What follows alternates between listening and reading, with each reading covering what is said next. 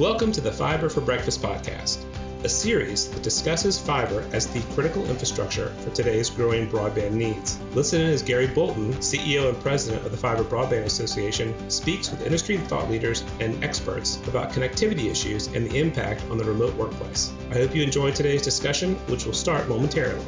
And remember to subscribe and like this podcast on your favorite platform. This week's Fiber for Breakfast brought to you by our platinum sponsor, Wesco. Well, good morning, everyone, and welcome to the Fiber Broadband Association's Fiber for Breakfast. We're now in our 13th episode of 2023. But before we kick off, I'd like to thank our Wesco, our platinum sponsor of Fiber for Breakfast, and our gold sponsors, Nokia and Vetro. Today, the Fiber Broadband Association is hosting Fiber Day on the Hill in Washington, D.C. in the Rayburn building.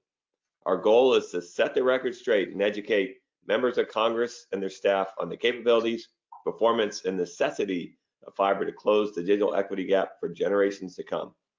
The event features 5 interactive demonstration stations presented by FBA members that show what fiber is, how it improves the U.S. households, communities, and the economy, including facilitating 5G, precision agriculture, education, healthcare, and economic opportunities. Yesterday, President Biden kicked off the Investing in America tour in North Carolina. As part of this effort, Secretary Raimondo is visiting fiber manufacturing plants in North Carolina, so some of our members there. As part of the bipartisan infrastructure law, the administration is making high-speed internet available across the country using American-made fiber optic cable in North Carolina to get it done. You know, our next regional event is coming up quickly. This will be in a week.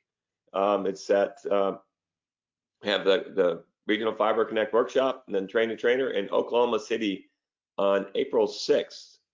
You know, these workshops are incredibly popular, so please register today. And registration is also open for our Regional Fiber Connect workshop in Austin, Texas on May 16th. You know, these workshops and hotels sell out quickly, so please register for Austin. That brings us to today's Fiber Breakfast session with Ryan Kudrow from Finley Engineering for a session on electric co-op broadband, why make ready matters. Last week on Fiber Breakfast, we heard from Jeff Hainan from Del Oro on fiber history in the making, based on his most recent research. To me, the shocking takeaway was on how much fiber cable companies are deploying. He also highlighted that fiber equipment spending in North America increased 19% year over year, with substantial investments in 10 gig XGS-PON. Jeff expects XGS-PON to continue to dominate the market through the end of the decade, with 25 gig PON continuing to grow and 50 gig PON, that's 50 gig PON, emerging as an option in a few years, and 100 gig PON on the foreseeable road to the future. That brings us to today's Fiber for Breakfast session with Ryan Kudrow for a session on electric co-op broadband, why make ready matters. Ryan joined Finley Engineering in 2022, and prior to joining Finley, Ryan served as the broadband director for the state of Wyoming.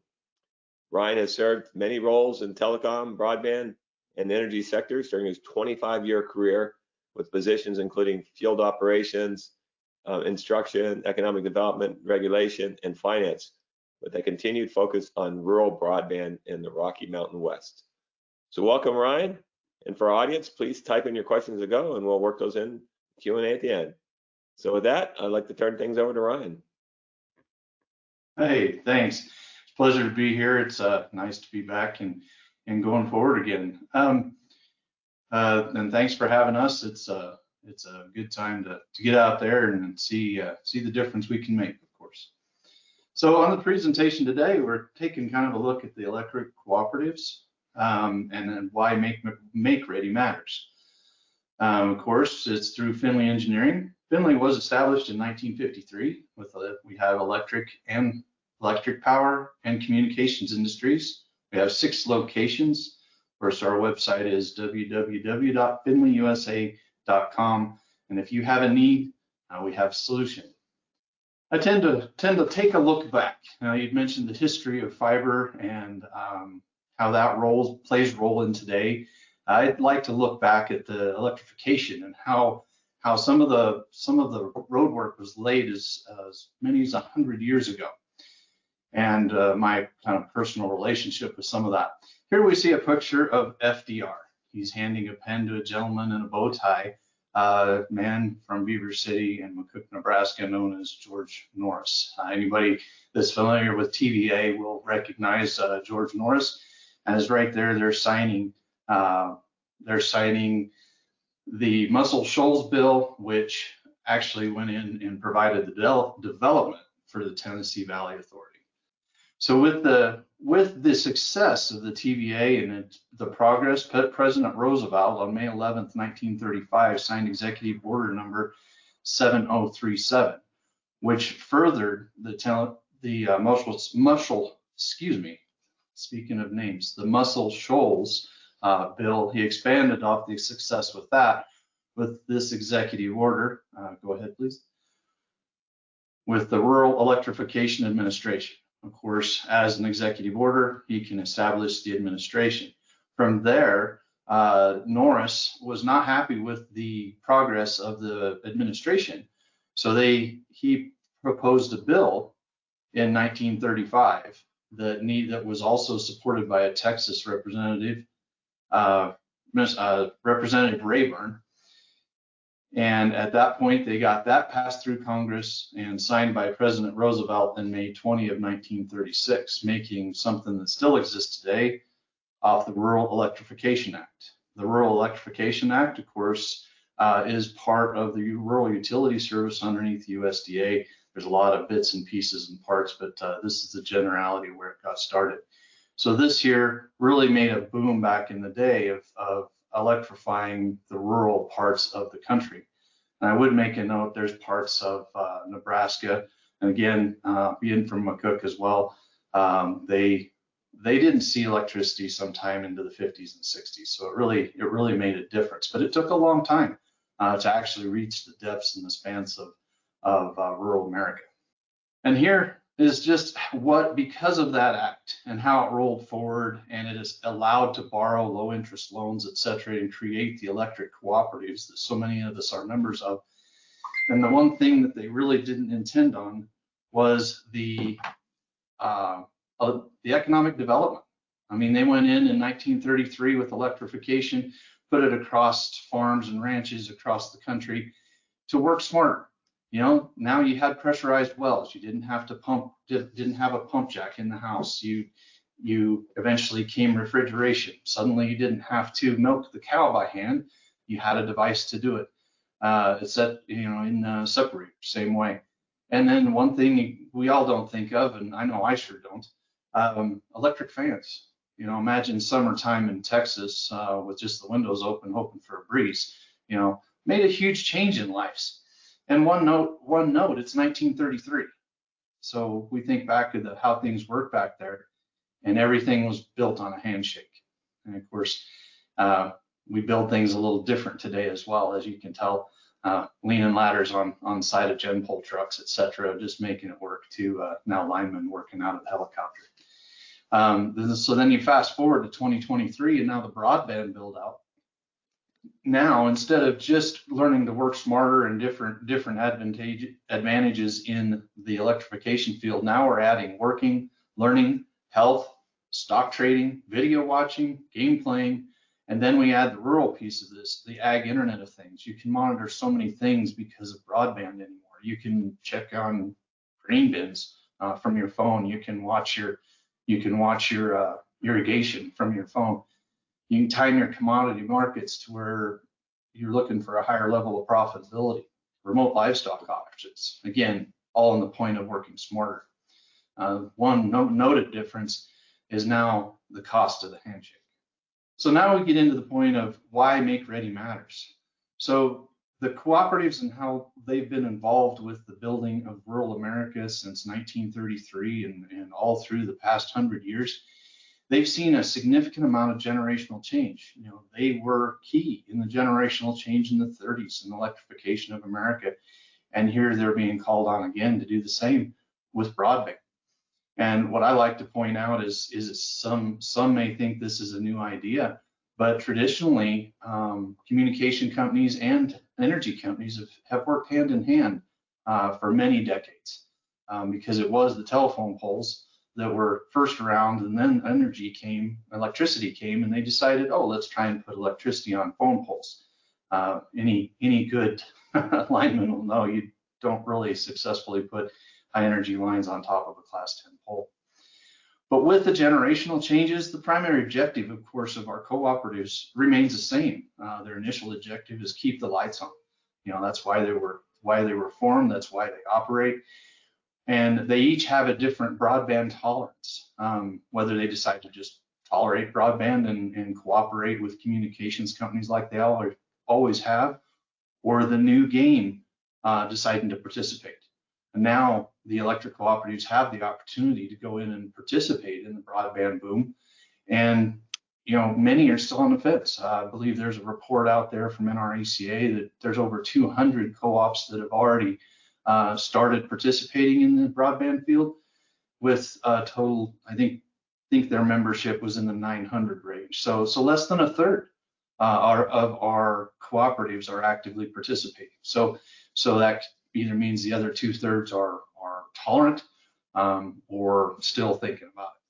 So that moves on to economic development. We all know as things change, there's studies and studies. My alma mater tech school has really joined forces with other colleges in Western Kansas, because they see in the future there's not as many people living in the rural parts of America because automation. There's a lot of reasons, but they can help economic development. One of the largest, I saw a report today from some newspaper here in Wyoming, that Wyoming is actually home to the leading homesteader YouTube person out in, I believe it's in Platte County. Again, over several 100,000 followers, etc. I mean, amazing things in the rural reaches of Wyoming. Same thing here. I'm coming from a town of 300. Work remotely here. Worked for the state, done a lot of things, and honestly haven't left my house. So anyway, the whole point is it adds a lot of economic development to very small communities. And then ultimately, member and owner relations. It improves and changes member-owner relations and continues showing the member owners that they're the success of the cooperative. And some of the success stories that I've been directly involved in and have seen around me, and one shocking one, the Western Slope, Colorado. There's not a lot of people around that know that the Western Slope of Colorado, from southwest to northwest, is actually fed by a large co-op. Most of the backbone in that area is on cooperative network. So it's very, very vital to a large swath of Western Colorado. And then the other one, and that's a case of being broadband tolerant or supportive. The other one is Moffat and Round counties. It's my cooperative. My cooperative has gone through Northwest Colorado and has deployed fiber across 3 counties. There's only 2 listed there, but they're offering gig over gig at very good rates, and have invested money, have received state and federal grants to do so, and have decided to participate directly. And then the one I like to reference in this picture is Teton County, Wyoming. If you look at the picture there, it's not necessarily forgiving terrain for plowing cable in the ground, and they wanted connectivity. So what did they do? They came off of a power line to feed a remote cabin. It's just further demonstrates the cooperation between the electric co-ops and electric industry and the communications. So when we talk about make ready, we want to talk about making the make ready. So what does it take to have make ready done? First steps would be getting the pole inventory, knowing the attachments, who your attachers are, pole tagging, midspan, taking a look at the midspan. When's the last time that was made? Pole loading analysis. The picture up in the upper left is deflection of a pole. You hope not to see it that far, or if it does, you hope it's still standing when it's done. But it also, the pole loading analysis like this out here in the western reaches of Wyoming, we get pretty horrific snows and you get 90-mile-an-hour straight line winds. So you start stringing an additional cable for 40 miles on a pole line, we need to understand if it's going to stand up and snap back or snap off at that point. Then attachment management. It's almost interesting to know how few attachers or attachments are actually known or being paid for or inventory. So you need to go through on attachment management. You need to verify who is attaching, who can attach, where they're attaching, height-wise, required, and if there's any changes that need to be made. Is there abandoned cables that need to be taken down? And again, a lot of things exist out there that may or may not be working and may or may not be part of the agreement. And then easement management. Again, right-of-way verification. Well, do you have right-of-way? Is the right-of-way only good for electric? Can you put broadband on it? That's a big sticking point out in the West. Have a lot of right-of-way that they can put power on, but that's it. Can't put anything else on, and it just creates a long, lengthy process, sometimes very costly for a lot of folks. And then make-ready reporting. Okay, get a cost analysis. A lot of the grants and stuff require estimates. That's a big unknown. You know how much it costs to hang cable and run line and all that, but if you don't know, you could go from a 15% make-ready budget to a 65% make-ready budget by just looking at your poles and realizing that, okay, the project was viable, now maybe not so much. And then make ready helps get that cost analysis placed. And also, even for existing attachments, you get pole replacements reports. Like this pole in the picture here on the right has a red tag around. That would be a maintenance. That would be on the electric company. Where if somebody else was looking to hang a 288 from this very busy pole, that might be looking on them. That's a whole nother topic, and we could spend 2 hours on that. But just some high level stuff there. And then here again, how the make ready matters to the cooperative. On the cooperative side, it gives a clear definition of the broadband requirements and the options. Okay, it lets you get a defined cost, lets you understand what it's really going to take, and then the options the cooperative could have. Will help clarify some easement situations. May not be comfortable, but at least get through that clarification process. The attacher inventory, whose attachments, what heights, what issues they're existing out, and then who knows? You haven't looked at your attachers for 20 years. The cable company or the telephone company may just be like, oh, hey, yeah, we need to go over here. We'll just string it on these poles. And suddenly you got 5, 10, 20 miles of additional cable that you had no idea was there. And that changes things as well. And then finally, broadband decision making. Is this something that with the right grant, with the right finance opportunities that a cooperative does want to get entered into? Because if you look at historically who the cooperatives serve, it's the low return. Everything I heard at the state was ROI, and ROI is a big thing. And not only on builds, but ROI long-term, maintenance. In fact, I know there were some builds that we placed out in grants that wouldn't return over time. So that's important. It's great that it's built and doesn't cost anybody much or even with the match. But ultimately, if it lives in the red, it's a problem. Again, ease in reporting. As states become more aware of attachers and pole lines, there's been states that have gone in and said, hey, you have to make your attachment rates $1. Hey, you have to let other people attach. The states are becoming more involved, asking for more information, and the Make Ready is going to help you do that. It'll help you report, let everybody know what is available, what isn't available, and what could or couldn't be built. And then finally, attachment request requirements. There is some out there that there's exemptions, and there's a whole litany of things as well. But there are attachment request requirements that are out there as well. That some companies may have to meet, some don't. But that's up to you guys. But it is out there. And then finally, the community. You're always I've had folks tell me that you can't, as a manager or somebody at a co-op, you can't get away. You go to the coffee shop, and if you're not doing a good job, you're going to hear about it. And that's where it comes out here, is it exemplifies the cooperative support for your community. No different than our representative on our board here. I drink coffee with her about twice a week. And sometimes we talk about electric, most of the time we don't, but if there's a topic, nobody's bashful to bring it up. So it really helps the community to understand that, yeah, hey, we're looking at it, and no, we can't afford to get in it, but we can support it.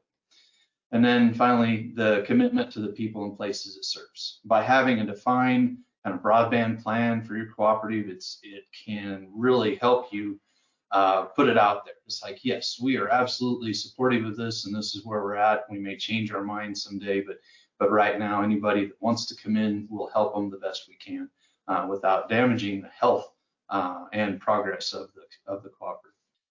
So with that, it kind of brings us on where to get started. And that's where Finley Engineering can come in and help you out. We have a whole list of stuff there, market analysis, kind of everything we've gone through. I won't go through the list, but yeah, feel free to reach out and ask a bunch of questions, and I'd be more than happy to ask. And if I don't know, we've got some very smart folks here at Finley that can help you out.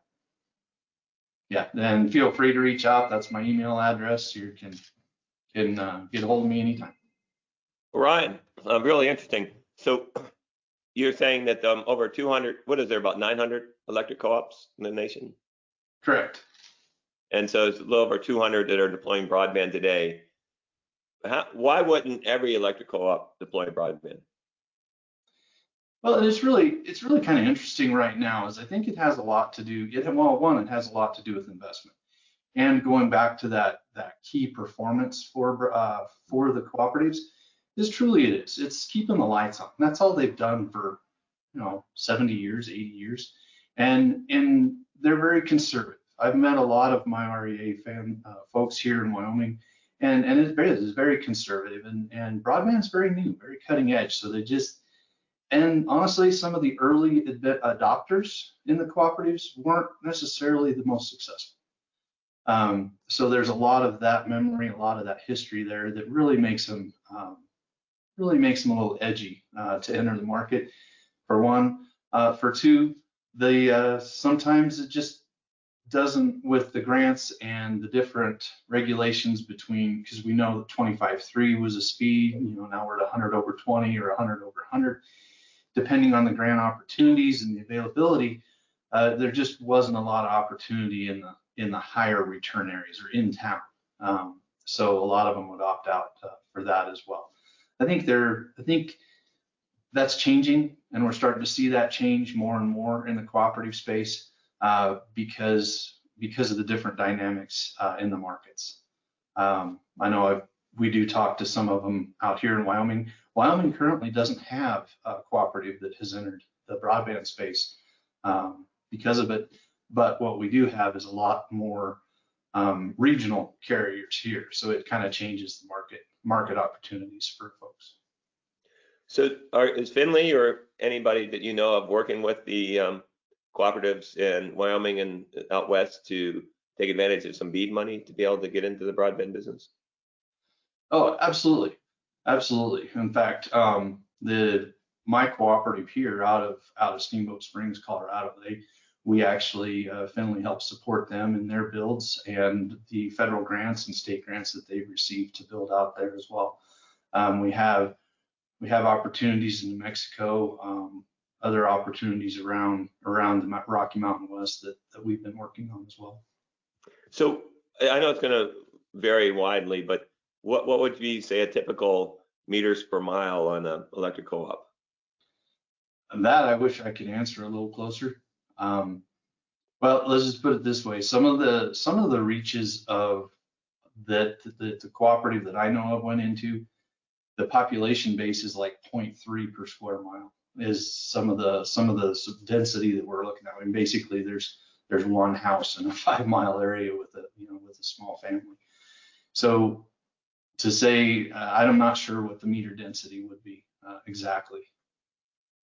Is there, from your work on this, is there a certain density where it doesn't make sense, or I mean, I would think that the cooperatives, I mean, they're in the business to serve the unserved. I mean, that's from 1933, right? That's the business they're in, and to serve these communities. And for every reason that these communities need power, they all need broadband. So is it all aerial, or do they have any buried in the cooperative land? Honestly, most everything I've dealt with is aerial, unless there's some demand or a crossing or something that they have to go buried, but they'll hang it all. And then if the cooperative is actually hanging, there's a slide in there too showing the energized space and the communication space. The nice thing about the cooperative doing their own work is they could actually hang up in the energized space and get above any other potential conflicts down the side. Well, when I work with IOUs or public utilities, they have a ton of dark fiber. You know, they're connecting substations with fiber, and just have a very fiber-rich network. Don't you need to connect substations with fiber? I mean, isn't there some dark fiber that's being deployed? Yeah, absolutely. It's actually surprising how much dark fiber there is in the transmission world. You get into the higher capacity 500 kV, the 230 lines. You get anything above, definitely 230 and above. You've got the large static wires, and we were placing 500-600 fiber static wires, OPGW, and might only use 24 for, like you say, a lot of the grid controls and different comms and AMI specs. And it wasn't until probably the past, I don't know, 20, 30 years that they realized, well, wait a minute, we could sell some of that dark fiber. But even at that, it gets to be a little sticky on right-of-ways and other items. Is most of the right-of-way will allow for electrical operations, which would include AMI and grid control. But what would really miss out was when you start retailing that or commercializing that, and then that makes a difference on your right-of-way. Not that it can't be changed, but again, that's when that's when people that get paid a lot more than I do get involved and they hash it out. So, some of the audience questions are lead times to establish make-ready cost and timelines regulated? Lead times, costs, yeah, none of that's regulated at this point. So just best effort by each co-op. Yeah. Yep. The only thing that would be, oops, sorry. Well, the pole attach rates, are those set by the FCC or any regulated body, or is it each co-op has their own pole attachment rates? It's my understanding that right now everybody sets their own rates. Now, I can't remember what state was it. It's a southern, I want to say Georgia, but don't quote me on that for sure. But there is a state that passed, might have been North Carolina, that passed $1 a pole, and basically, the charge was going to be $1 a pole, and the state was going to step in with some funding for the difference. Was the last I'd researched that, but it's been well over a couple years since I've looked into that. Yeah, that was had to do with while there was unserved until that they were able to serve those communities, that the PUC had stepped in. So they've been I've heard both sides of that argument. What about, is there, one of the questions came in is there a standardized pole attachment agreement that can be used for these build outs between utility company and broadband provider? Yeah, absolutely. I mean, there is a boilerplate out there, but generally each co-op will have their own that's gone through their legal and whatnot. So yeah, it's going to be more customary, but if there's parts of it, by all means, you can ask to negotiate your way through that. Well, Ryan, we really appreciate it. Thanks for sharing your insights with our audience today. And I want to thank our audience for joining us today. And we're going to get back together next Wednesday. We're going to be discussing the digital equity gap across the U.S. with Angela Ty Bennett, NTIA's Digital Equity Director. So you're not going to want to miss that. We'll see you next Wednesday.